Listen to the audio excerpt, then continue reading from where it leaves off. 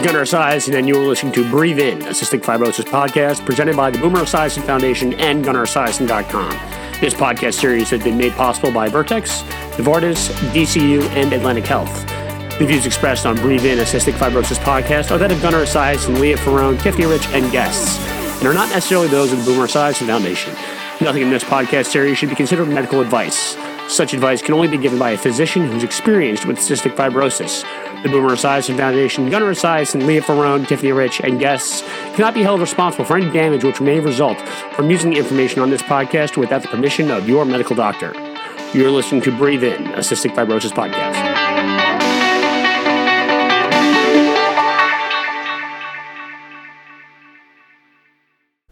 All right, Gunnar Esiason here again for another episode of the podcast, the Breathe In podcast with Leah Ferrone and Tiffany Rich. Today we're going to be talking about college, cystic fibrosis in college. I know we touched on that a little bit last week with our Back to School podcast, but this one we want to dedicate an entire episode to some of our experiences from college. Tiffany, why don't we start with you? You were on oxygen in college, so that's definitely a little bit of a different experience than both Leah and I together. Yeah, totally. Being on oxygen, it was hard because, one, a lot of my classes were upstairs too. Mm-hmm. So carrying my oxygen concentrator and getting upstairs to the classes were kind of rough. I don't like elevators. So I kind of try to avoid them, especially because my school is really old. Mm-hmm. And, where did you go to old school? Elevators. St. Mary's College in California, okay. Moraga. So it was hard to get up the stairs. I had a lot of friends that helped me. They carried it for me, which was very nice. And then being in class with it was loud, so I felt like kind of a burden in a way because people couldn't hear the class as well because of the loud noise of the concentrator. So it was kind of hard, but I got through it, and everybody was nice. When did you start oxygen? Like, were you on it before college, or was that something that kind of came into the mix halfway through college? It came in the mix halfway through college when I got sicker. Okay. I think 2013 I started oxygen, and I had the little tank at first, so it wasn't loud, which was much better, and it wasn't as heavy. But yeah, so that helped, but as I got sicker and sicker, and I needed the concentrator because I had to have more liters, and the little tank could only hold so much, Right. So, yeah. So, and who wants to go back to their car or room or wherever and have to change that periodically? It's too much. Yeah, exactly. I think we talked about it a little bit last week, but that sort of, the physical presence of the cystic fibrosis being there in class with you, for me it was coughing, and I think Leah said the same thing last week as well. Yeah, coughing. That was sort of the physical indicator that something was wrong. I don't know if something was wrong, but there was an issue that I was dealing with during class, and for me it was the coughing. For you, it's the oxygen concentrator. Those are very present signals that something is going on. Right. And I think college is a different time in a lot of people's lives, especially people with CF, because for a lot of us, we're on our own in a different place, in a different environment, and we're sort of learning how to fend for ourselves. And I, in a lot of ways, I look back on college as a defining moment in my life because I was able to prove to myself that not only was I able to take care of myself, but I was also able to be an independent person, out there in the wild, away from my parents. Right. And I think it's a learning game at first, like your parents are so involved in your treatments, your medicines, your doctor's appointments, all of that. And then you go to college and it's like, here I am, a new environment, a new place. You really don't know anyone. And then you have to add in doing your treatments, your medications, being on top of those doctor's appointments into the mix. And I was in Maryland. I stayed in Maryland, so I didn't have to change doctors, but I could only imagine going outside of the state and having to find a new doctor, a new clinic, and then having to deal with all that at the same time. See, that's something that I actually did do. So I live in New York, and I went to Boston College for my 4 years of college. My freshman year, I was followed by my pediatric center here in New York City. My parents and I sort of decided that it wouldn't be such a great thing for me to change everything all at once. So I was seen by my pediatric doctor in New York, and she basically coordinated everything for me while I was at school in Boston. Essentially to the point where, you know, if I wasn't feeling well, Boston was close enough where I could just drive home, or not. I didn't have a car freshman year, where I could just, you know, take a train home, or, you know, hop on a shuttle flight home real quick or whatever. You know, that was something that I did, and I think that was a huge mistake for me, because I think having been away at school somewhere, you know, when I went through all the college process and selecting where I wanted to go to school, this, that, and the other thing, one of the major requirements of mine was to have a major CF center or different options of CF centers in that city, and we did not utilize that. For whatever reason, we just didn't utilize it. Boston has amazing options. Exactly. Too. So, there's Boston Children's, there's Mass General, the whole thing. So, I towards the end of my freshman year, I actually got very, very sick. And I had to take like a little bit of like a medical, I don't know if it's called a medical leave or whatever I did. Yeah, I basically I went home for like 2 or 3 weeks to get back on my feet because I had gotten very sick. And, you know, my parents were like, this is crazy. Like, he's coming home. He doesn't have anyone there that can look after him. So my parents and I had like a very candid conversation in which we decided that it would be best for me to transition to adult back in New York City, and then have my adult doctor recommend somebody in Boston that she could be in contact with, so that my treatments could be my health rather could be managed in person in Boston, and then ultimately my doctor back in New York would be the one that would have either the final say or basically the person that could, you know, oversee everything. And that's exactly what I did. So when I went back my sophomore year, the first week I was back at school, I went and met a doctor at Boston Children's Hospital. Oddly enough, I was seen by an adult doctor in New York, and she recommended a pediatric doctor in Boston. So that's kind of how that's kind of how it worked out for me. You do things so different there, though, you know, like you stay in pediatric clinic until you're 35, I think. So where, at Boston? Yeah. Yeah, no, I definitely wasn't the oldest one. That was my experience with them. Yeah, I definitely was not the oldest person there, and it was actually a fantastic clinic. The way the whole thing was run, it just seemed like it was so much further along as far as the way they operate as a clinic than any other CF clinic I'd ever been exposed to. But you know, ultimately, I do think that it was very helpful to have somebody that could look after me in Boston if I ever needed it. And my sophomore year, I actually picked up a really, really nasty virus, and it turned into an infection. And the next thing you know, I had pancreatitis, and like this whole whirlwind of like a disaster started to happen to me sophomore year. And it actually was it was almost a blessing in disguise that I had a doctor in Boston that could essentially give me some peace of mind while this was happening to me. I ended up going back to New York to get back on my feet, but in the end, it was nice to have two sets of eyes looking after me, one in Boston and one in New York. And I do recommend that for people with cystic fibrosis when they head off to college in a different state. Right. It just gives yourself just feeling like you're looked after all the time, because like if you feel like you're sick or something, you don't want to have to go all the way to another state to go get care and stuff. I mean, and having your doctor talk to your primary CF doctor is just helpful, because they know you, and then they can work together to help you so much, which is very, very helpful. Right. Oh, totally. Yeah, they definitely have to work hand in hand. You know, if they can't do that, I don't think you can be successful in that situation. Oh, no. And to that point, I think, you know, something that really shows how that worked out. My senior year of college, I came down with like pneumonia or something. My second semester of my senior year, and it was right before spring break, and sort of like a rite of passage for students at BCs to go on like a big spring break trip their senior year. And I had it we planned it ahead of time, and already put my cash deposit down, the whole thing. And I got sick, and it was like a heartbreaking moment for me. I was 22 years old, about to graduate college, and I got sick right before spring break, and it was like the most devastating thing that ever happened to me. So I went down to Boston Children's, and I spoke to my doctor there, and he was like, what's going to stop you from going on the spring break trip? We'll give you antibiotics. You're going to start to feel better in a few days anyway.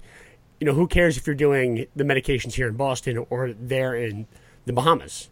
And my doctor back in New York, that was the one who oversaw everything, agreed with every single thing he said. He was like, at some point, you have to worry about yourself and the life that you're living, rather than just your health. You know, you want to be compliant with your medications and do the right thing, but at the same time, you know, the motivation to continue with cystic fibrosis care comes from the memories that you make in life. And both doctors were very encouraging for me to, you know, because they knew that I was a competent patient. They knew that I could take care of myself, to bring my, you know, my medications with me to the Bahamas. And that's exactly what I did. It was kind of weird traveling with that on the airplane and, you know, sort of being in a spring break setting with an IV, but it all worked out. And it was definitely one of, you know, it's something I definitely look back on to say that, oh, you know what, I can do that. I can get sick. I can get back on my feet and then, you know, go somewhere with my friends.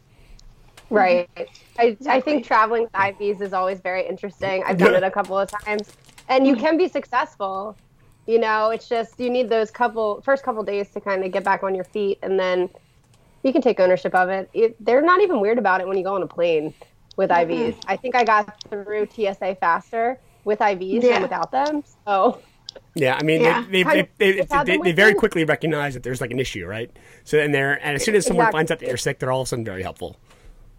Exactly. Yeah, exactly. So it definitely makes that process easier. So, you know, circling back to like the college life and stuff, did you guys live with roommates? Yes. I lived from home, so I commuted. I was a commuter. Yeah, so I did live with roommates. I lived with roommates all 4 years. You know, I remember when I was really young, my dad made a very weird parenting decision and allowed me to see the movie Animal House. And I remember as soon as I saw that movie, I was like, wow, that's what I want college to be like. And I think I was probably, you know, 11 or 12 at that time. So I had a couple years to wait.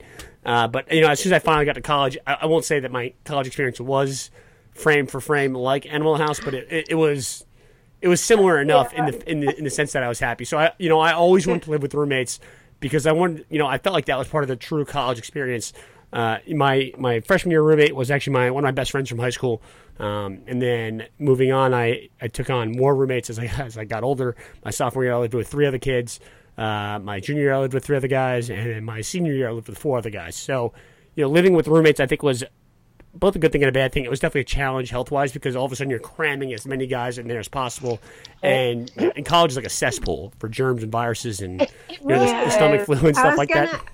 I was going to ask how you guys handle being with roommates since I commuted, so I didn't have that experience. Like, how did you guys like handle the germs and stuff? Because I know when I went to class, I had a mask sometimes. I would have my wipes and everything, wipe down everything. You know, I just don't like. How did you guys handle that? Yeah, I mean, you probably had the same thing as I did, but we had literally like one of those Clorox cleanup like wipe things, like a bottle of those at almost every 3 steps in the apartment. And if there was ever an issue, someone would just take like Clorox wipes and just like bleach whatever it was. I also made my roommates get the flu shot every year. That was like that was a requirement. Yes. That was a requirement of mine for them to live with me. And I also, my junior and senior year, I had like my own room to myself. So I basically, you know, within the larger suite, I had my own room so that by that point I was also tube fed. So the tube, you know, the feeding tube does make a little noise at night. So it wasn't fair to the other guys to have to expose them to that.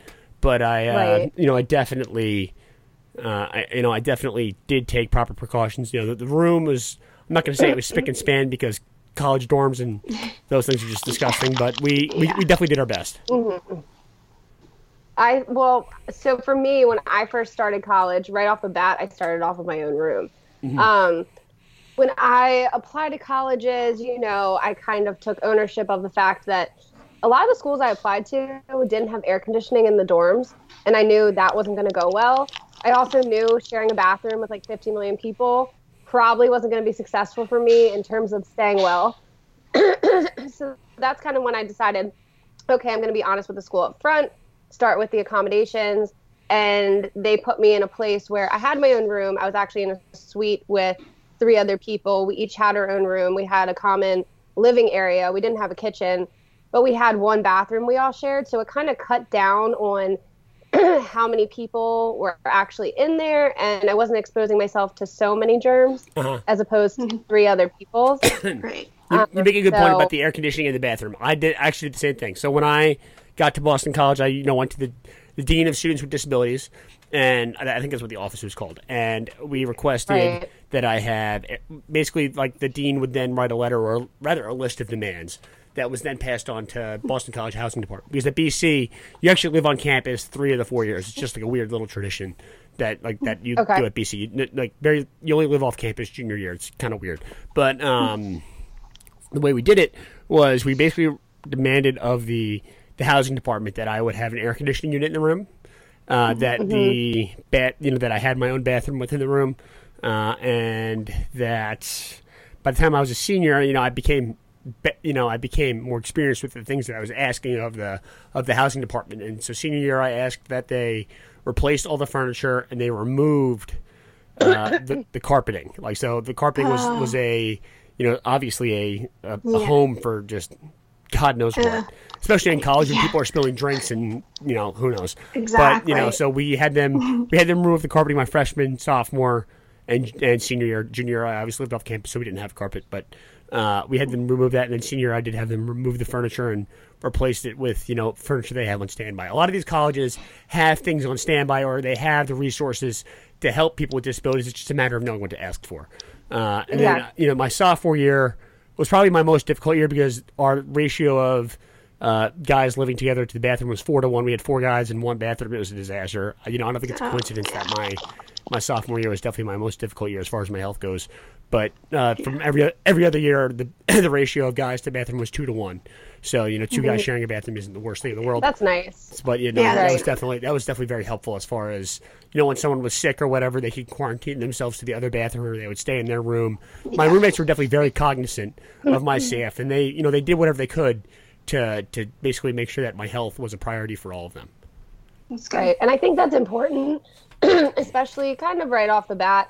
I mean, I went to Mount St. Mary's University. It's in the middle of nowhere, kind of near Gettysburg.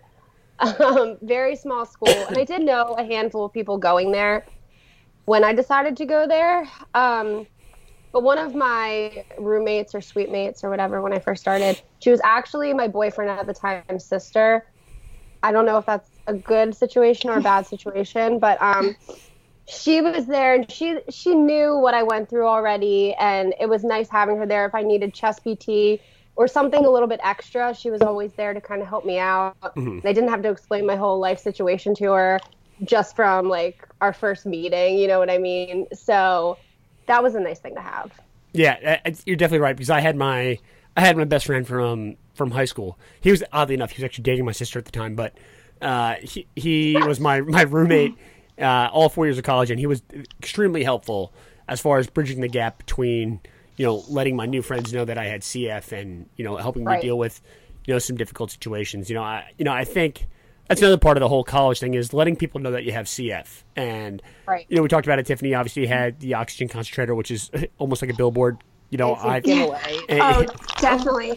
And I would bring my IV pole to class and hang up my IVs. Yeah.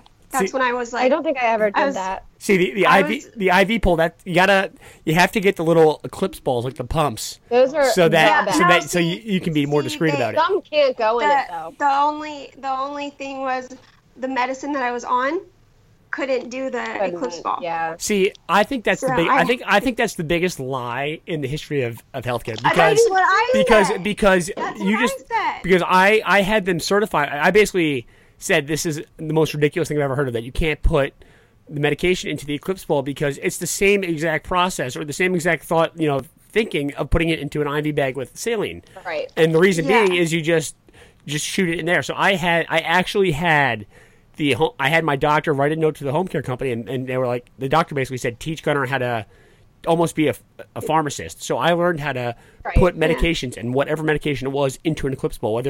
I understand the problem with some of these medications is their shelf life. So I mean, with certain medications, what I would do is before every single infusion, I would just shoot the medication into the eclipse bowl. So that's all I did. Mm-hmm. And people, whenever people tell me that like medications can't go into the eclipse balls, I think that's the biggest lie ever, because I know that it can. Now I understand there are certain that have toxicities or they are exposed to light or whatever. That I understand, but when they tell you the shelf life thing, there's no difference between putting it in an eclipse ball, which is the little self-pumping IV, and the IV bag, which is just a bag of saline. I don't understand what the difference is. I don't know. I asked them, and they're like, no, something about the shelf life, of course. And, I was just like, I was to a point that I was not going to argue. Yeah, see, the difference between you and me is that I refuse to take no for an answer. And I basically had my doctor. I told my doctor, I was like, I'm not bringing an IV pole into my English class. Like, that's just ridiculous. I'm not doing that. And it's actually a funny story. There was one time when they basically, I was on this drug that it had to be mixed. I did 4 Eclipse balls a day, I think, and I had to mix them right before I did them. So there was one day when I was in the middle of mixing an Eclipse ball, and someone walked into the room that didn't know that I had CF. Like, someone was coming to study with one of my roommates, and he looked at what I was doing on, like the little common room table. And like the look on his face was like, oh my god, like I cannot be here while this kid is doing whatever he's doing with all these syringes and like into like Breaking Bad. Yeah, that's exactly what it looked like. He thought I was Walter White, and I was trying to concoct something like very sinister. That is too funny. So I think trying to for me at least, doing the IVs in such a way that I wasn't lugging around all this stuff was something that worked for me. Obviously, you guys you had different experiences, but for me, that was just something that I did. Yeah, I never had that issue in college. Whenever I would do IVs, they would come in the Eclipse ball. It wasn't until after college that they would tell me that crap about shelf life and whatever, and I figured out ways around it. But it was always nice having them in the Eclipse ball because you could just go to class. Maybe the person next to you might see it. They probably wouldn't, though. Yeah. I feel like I go out all the time in public. I take care of patients, and I'm hooked up to an IV, and they have no idea. Yeah, I mean, that's what I would do. I would essentially, before class, I would go to like an empty classroom, start the IV, go to class, and then I would excuse myself to go to the bathroom, Yes. And instead of going to the bathroom, I would go find another empty classroom and just end the IV. Mm-hmm. Yeah, no, it definitely works. What I would do. You have to be creative. So for sure. There's definitely little techniques, I think, to getting your way around it. I would say, yeah. I mean, I would say that I'm really not very self-conscious about my CF in any stretch of the imagination, but I think the IV is a little different because that sends a different signal.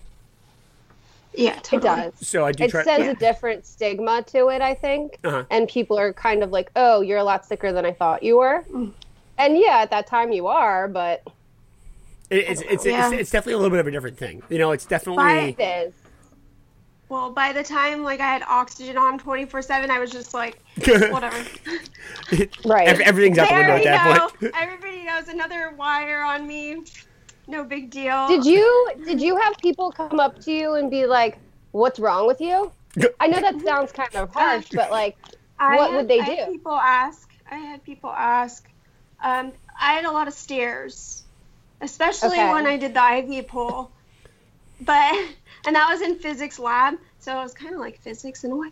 But they would just look at me, and then they kind of just got used to it because I was on IVs every 3 to 4 weeks. Yeah. By that time, I was on them all the time, and I was so motivated to graduate that I wasn't going to let that stop me. Did you ever decide, oh, I'm just going to stand up in front of everyone and just tell them what's wrong so they just stop looking? Yeah, I had that. I told the people around me because they would look at me. And I'm wearing a mask because I don't want to get sick. And then I have oxygen because of this. And I remember I was in class when I got the call that I was on the transplant list. I got listed, and I came in crying. Aww. And, the girl was just like, "What's wrong?" I'm like, "It's a happy thing. I just got listed." Yeah, you're like me. I cry at all happy things. Yeah, so, So does my girlfriend. I mean, that's why we get along with her so well. So, I just had a lot of wires attached all the time, so people ask, and, it's awareness. I just definitely wanted to let people know it's okay that I'm different. I mean, I always go for have you ever seen The Matrix? Yes. Yeah, you know when like they connect to the Matrix and they have like all this stuff, and then that's what I say. Like whenever I'm like sick on IVs and I have like my feeding tube going, like I feel like I'm like going to sleep. It's like I'm entering the Matrix. That's what I tell people. Totally. It's so true. That's a good one. And I feel like even when, or at least at this point in my life, I cough a little bit more than I used to, especially when I'm at work because my job's so active. A lot of patients will be like, "Oh, what's wrong?" Because they all just think I have a cold all the time. And I feel like, the cough kind of makes you explain it a lot of times too, and it brings awareness to it. So even if you're not attached to a million things, it still comes up. It's the cough. Not as often. Yeah. Yeah, the cough is, let's say what the cough is. Tiffany, you don't even have the cough anymore, but the cough is, the cough is definitely the main identifier between cystic fibrosis and, the rest of the world. The cough is like, it's very distinctive.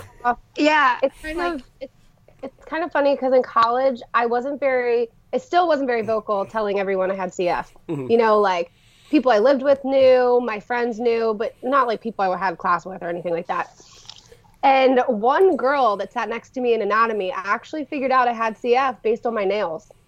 Oh, because apparently her sister had it, and she would see me cough occasionally. And she asked my boyfriend at the time, she's like, "Oh, does Leah have CF?" And he's like, "Yeah, how did you figure that out?"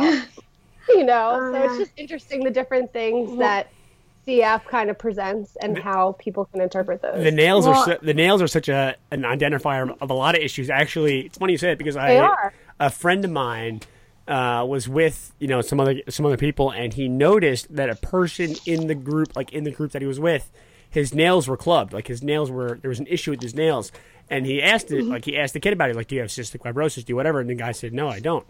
And he was like, you need to go see a doctor right away because your nails should not look like that. My friend has cystic fibrosis, and his nails look that way, and it's the result of air not getting to the fingertips.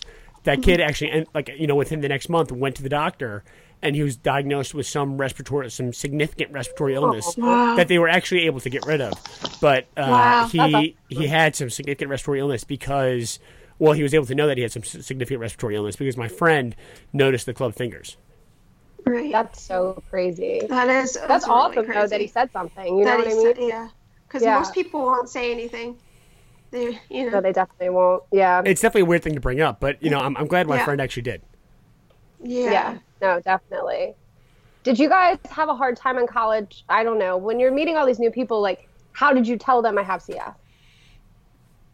Were you like, oh, hey, I have it? Did it naturally come up? That's exactly what I did. It was the first night of college. When you first get to school and, like, everyone's in the dorm and everyone leaves their dorm doors open so you can sort of meet new people. My roommate and I, we had the biggest room on our hall because we had the bathroom. By virtue of having the bathroom, we had the biggest room on the hall. Right. So our room quickly became the room that people wanted to hang out in, and they recognized that we had a different room than everyone else. So we left the door open, and a bunch of guys walked in, and we're just kind of sitting there, and I was like, I got to do this one way or another because ultimately, people figure out who I was. I said Gunnar Esiason, and they all of a sudden, if you talk to enough guys who like sports or whatever, they figure out that my dad played football. So, it would, one way or another, they would figure out that I had CF. So definitely a little bit different for me. But so what I did was, we're all kind of just sitting there, BSing or whatever, and I just threw my vest on and started doing a nebulizer. I just went and all these 10 new faces in my room just kind of looked at me like, what the hell is this kid doing? And, that priceless face. Exactly. And one kid was like, so are you going to pass that? Like they thought my nebulizer was like a joint or something. And, and they're like you're going to pass that? I was like, listen, you don't want this. And then finally one kid was like, oh, do you have cystic fibrosis? And I was like, yeah, I do. And everyone got really quiet. And that one kid finally was, just finally like, oh, I had a friend, my friend's sister's, other friend or whatever, has CF, and I kind of know what it is. And then as soon as that happens, everyone the whole room just takes a deep breath. They're like, someone knows what's going on here, and that's that kind of breaks the tension. Exactly. That's basically how I told everyone, and then from that day, really 8 or 9 of those kids that were in that room are still my best friends, and a bunch of them have actually done. Team Boomer fundraising events, run marathons or whatever for Team Boomer. So, I very quickly realized that people would be, helpful or supportive to my CF. Right. You have more balls than me because honestly, for me, totally different. I did not tell people. I continued my tactic like I did most of my life. Even my best friend in college, she will tell you to this day, it took me a year to tell her. She was somehow oblivious to life. Like, didn't notice me doing IVs, didn't really think about, what are all these treatments in her room? Didn't think about my cough. She thought I had bronchitis for a year. And then I would eat every meal with her, okay? Never noticed me take my pills. Never. Some people are just like focused on themselves. Yeah. I think people only look for what they want to see. Yeah, and if they're not looking for it, they don't see it. They don't see it. So it's just kind of interesting. We laugh about it now because it was just like kind of funny. But when I got to nursing school, totally different. I remember my first semester, I got really sick. And it was probably me adjusting. I was like out kind of partying a lot because I was trying to make new friends and stuff like that. And that adds a whole new aspect. Yeah, it totally does. And we can talk about that next if you guys want. But so I was doing a lot of that. I was trying to keep up with this crazy accelerated program and stay on top of my CF, and I was not successful in my first 6 months. So I ended up one day in class feeling absolutely awful. So I went to Johns Hopkins Nursing School, so it's literally right across the street from the hospital, which was pretty nice because if I got sick, I could just walk across the street, go to CF clinic, no big deal. I would literally just send them an email like, hey, not feeling well today. And they're like, oh, okay, come over. So I'm in class, and we were actually in this class called health assessment. So it was a 5-hour lab. That's ironic. 5 hours, a little long for me. I'm feeling awful. Crackles all through my lungs, just blech. So, and that day we were learning about lungs. Come to find out. Oddly enough. So that is when I came out to everyone about having CF. And it was pretty much so they could all learn what different lung sounds sounded like. Because I had everything going on. I had crackles, I had bronchi, I had wheezing. I had some little clear spots, I had diminished parts. So I was like, okay, everyone listen to my lungs because this is what they shouldn't sound like. And in nursing school, everyone's looking for that because everyone sounds normal. So then the teacher sat me down. She's like, can I sit you in front of the class and let them just ask you questions? And I'm like, okay. So left and right start asking all these questions. And it was pretty crazy, but they are some of my biggest supporters to this day. I mean, they still fundraise. They still support me in everything that I do. A lot of them live all over the world and they support me from afar. It's amazing. So that kind of taught me that coming out to people, they weren't going to hate you. You know what I mean? No, like, I think rejected. That experience kind of showed me, no, a lot of people will back you up and support you. And as you get older with this disease, you need that. I mean, that's one of the reasons I became friends, because I felt like people couldn't relate to me. And luckily we found each other and the rest is history. But, Yeah. I was at community college. So most of the people that went to high school with me were at school with me, so they all knew already for the most part. And then I was a health science major. I did a lot of science classes. So like Leah, we had to do spirometry in physiology lab. I was like, I'm like, you're really going to make me do this? And she's like, yeah, I want to see the difference. And I didn't do it. Okay. Oh, I did it. I was like, I'll do one. Yeah, I'll do one. And I had to teach everybody how to do it because they didn't know how to do it. No one did. No, that's unbelievable. My best friend was my partner at the time, the one that didn't even know I had CF. I don't even think she knew at this point. And I'm like, I'm not doing that. She's like, oh, I'll do it. And then I'm teaching her how to do it. And she's like, how do you know this? How do you know this? Yeah. It's a little trick of the trade. And show and tell. Probably wasn't a good moment. And I do all my projects on it, so it was easy, right? Because it's your life. You're just talking about yourself. Then people would ask, and then people would ask questions, and awareness, and people wanted to know more because they knew you. Exactly. They ultimately, we're sort of running out of time here, but I'll make this last point. They're I think people, as soon as they find out that you're dealing with something so adverse, they want to just be on your team. They want to jump on your team and help you get through it, because I do think for the vast majority of people, not every single person, but I think for the vast majority of people, human nature is a good thing, right? I think people are willing to help and step up to the plate and go to bat for each other. And ultimately, if you let people into your life, they're going to be more apt to help you out and get through the tough times. Right. So, Exactly. I definitely think that the experience that you saw, Tiffany, in doing the PFT or whatever, and then you, Leah, letting everyone listen to your lungs in class, it went a long way to helping people understand what people with CF are going through. And all of a sudden they can identify, maybe not totally identify, but they can identify a little bit with some of the struggles that you go through on a day-to-day basis. Exactly. So that's definitely important. Mm-hmm. So important. So with that, I need to bring today's podcast to a close because we are running out of time. It's very important. You can get in touch with us, the co-hosts of the Breathe In podcast, a few different ways. Okay, very important to listen. You can email me at gunnersblog@esiasson.org. You can find me on Facebook, Twitter, Instagram, and we may even have a Breathe In Instagram very shortly. We'll update you there if we do. Right. And then you can also get in touch with the Salty Sisters. So you can get in touch with us on Instagram it's at Salty Sisters. Twitter, we're not very active on there yet. We're still working on that. Facebook. We also have an email, saltysisters@gmail.com. And we have an Etsy store as well as a website. On Etsy, our shop name is Salty Sisters. And it's CYSTERS for sisters. Also very important that if you do any of this, remember to like, share, and review. And iTunes, subscribe to us there. Very important because we want to know that people are listening to us so we continue to do the show. Exactly. It's a very important thing because ultimately Tiffany's goal is to get Taylor Swift on the show, and we won't get there until we're very big. So with that... So you all need to follow us, recommend us, do everything known to man so that Taylor can finally talk to Tiff on this podcast. And get a sloth. And get a sloth here. Right, she can bring sloth. For you, I feel like she has more connections than me. So Okay, and all right, so with that, I had to bring today's podcast to a close. Thanks for listening, and we'll see you next week.